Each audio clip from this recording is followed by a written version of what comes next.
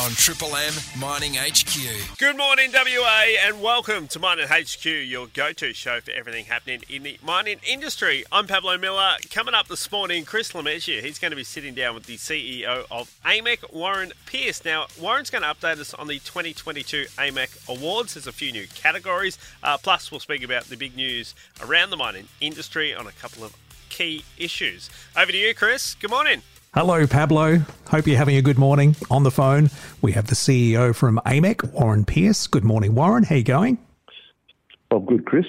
Always good to talk to you. Now, there's a headline here called Harden Up Princess. We've heard that for many, many years. The culture that's hurting our industry. Come mid-September, you have an afternoon tea. Can you give us the nuts and bolts on that? Yeah, no, we've been running an afternoon tea series for the last this year, and largely focusing on issues facing women in our industry. And this is really about addressing some of those issues that we're seeing in our industry around sexual harassment, and sexual assault directed towards women, but also a bullying culture and a culture towards men that's making it difficult to deal with mental health issues. It's probably contributing to a higher degree of suicide from people in our industry. So it's really about sort of saying, let's be honest, we've all taken a bit of pride in this being a rough and tough industry, goes about its business and takes it on the chin. And if we're honest, that approach to it has largely helped entrench some attitudes in our industry that's making it very difficult for us to develop a much stronger and more positive culture that's supportive of women in our industry, that's supportive of men in our industry, that makes sure we're looking after our people. And so what we're trying to do is call out that behaviour and talk about how ways in which, as an industry, we can address that and try and move forward. And you have keynote speakers coming along? Yeah, that's right. So we've got Professor Donna Chung from Curtin University and a couple of fantastic speakers, Courtney Parker and Leon Rury from Lifeline WA. And they'll be on the panel and taking questions from our attendees. Well, this next one, they're not too far away. Nominations for the 2022 AMEC Awards. They're open until what, the end of September? End of September.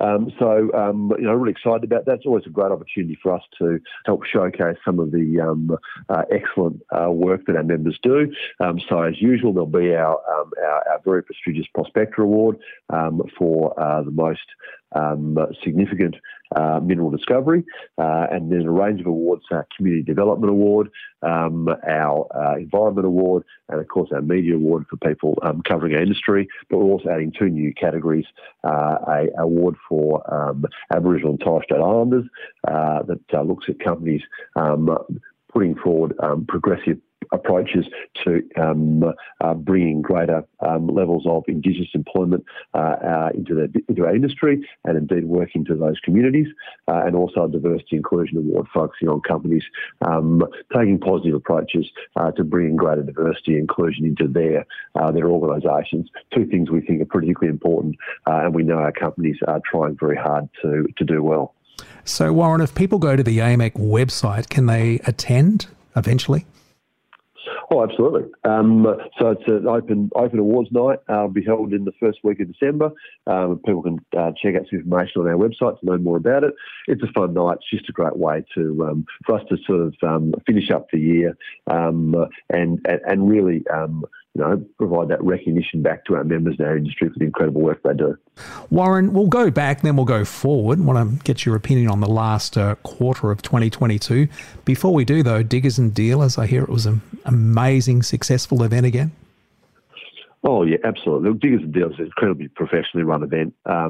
Huge crowd, I think just under 3,000 people there. So turning potential delegates away towards the end. It was a really upbeat environment.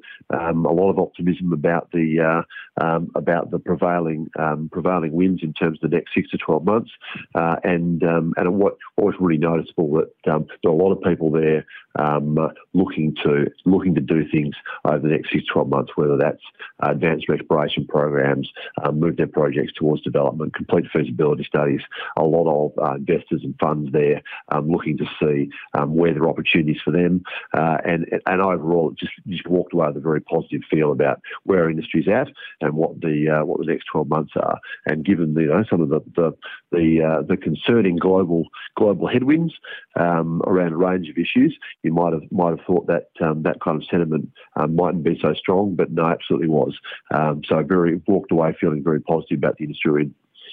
And it's great that COVID has settled down to some degree too. Well, that's right. I mean, it's still having some impacts across the industry.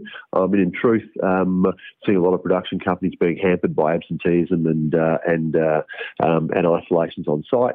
There's been a bit of a rise in that the last couple of months, but it's been manageable. It's caused some problems, but nothing that our industry couldn't handle. And in truth, although we're not quite back to normal operations, we're still working to a range of restrictions and a range of measures. Broadly speaking, we're pretty comfortable that we're able to manage that and keep the health and safety of our employees managed well. And operations continue. So obviously with border restrictions gone, it's a bit more mobility, and that's been helpful as well. And I know I'm putting you on the spot here. We didn't plan for this question, but skill shortage, talking about many thousands of immigrants coming into Australia. Can you see that working next year, or what would your time frame be there? Well, sooner than that, we hope. So the Prime Minister's Jobs and Skills Summit, which must be now about 4 weeks away, becomes a really important opportunity for industry, for businesses, for unions, for employers and employees, as well as governments from around Australia to get together and actually talk about what we can do to address these sort of major skills and labour shortage issues. And in truth, not just in the mining industry, we've certainly got a significant need to be able to bring in skills and bring in people. But it seems to be across all industries and across all parts of the country are sort of, unemployment levels of 4% and under, which means there's very little available labour in the Australian economy. And the only real relief for that pressure is to try and bring in skilled migrants. So we'll be certainly pushing to see that Job Summit really open up that opportunity, at least for the next 12 or 18 months, to enable us to be able to bring in the employees and the people that we need to help unlock some of those pressures, but also to give us the people we need, the skills that we need to actually begin or to continue developing new projects and growing our industry. And I think that's been called for around the country, and really hopeful that there'll be some good outcomes coming out of that summit, and that we can get them pushed into federal government policy at a national level to enable that migration, and then at a state level to make sure we're focusing and doing all we can to get the people we need. Warren, as always, thank you for your time on Mining HQ. It's appreciated. Always a pleasure, Chris. For the very latest mining news in WA, stream the Mining HQ podcast, available now on the Listener app, LISTNR.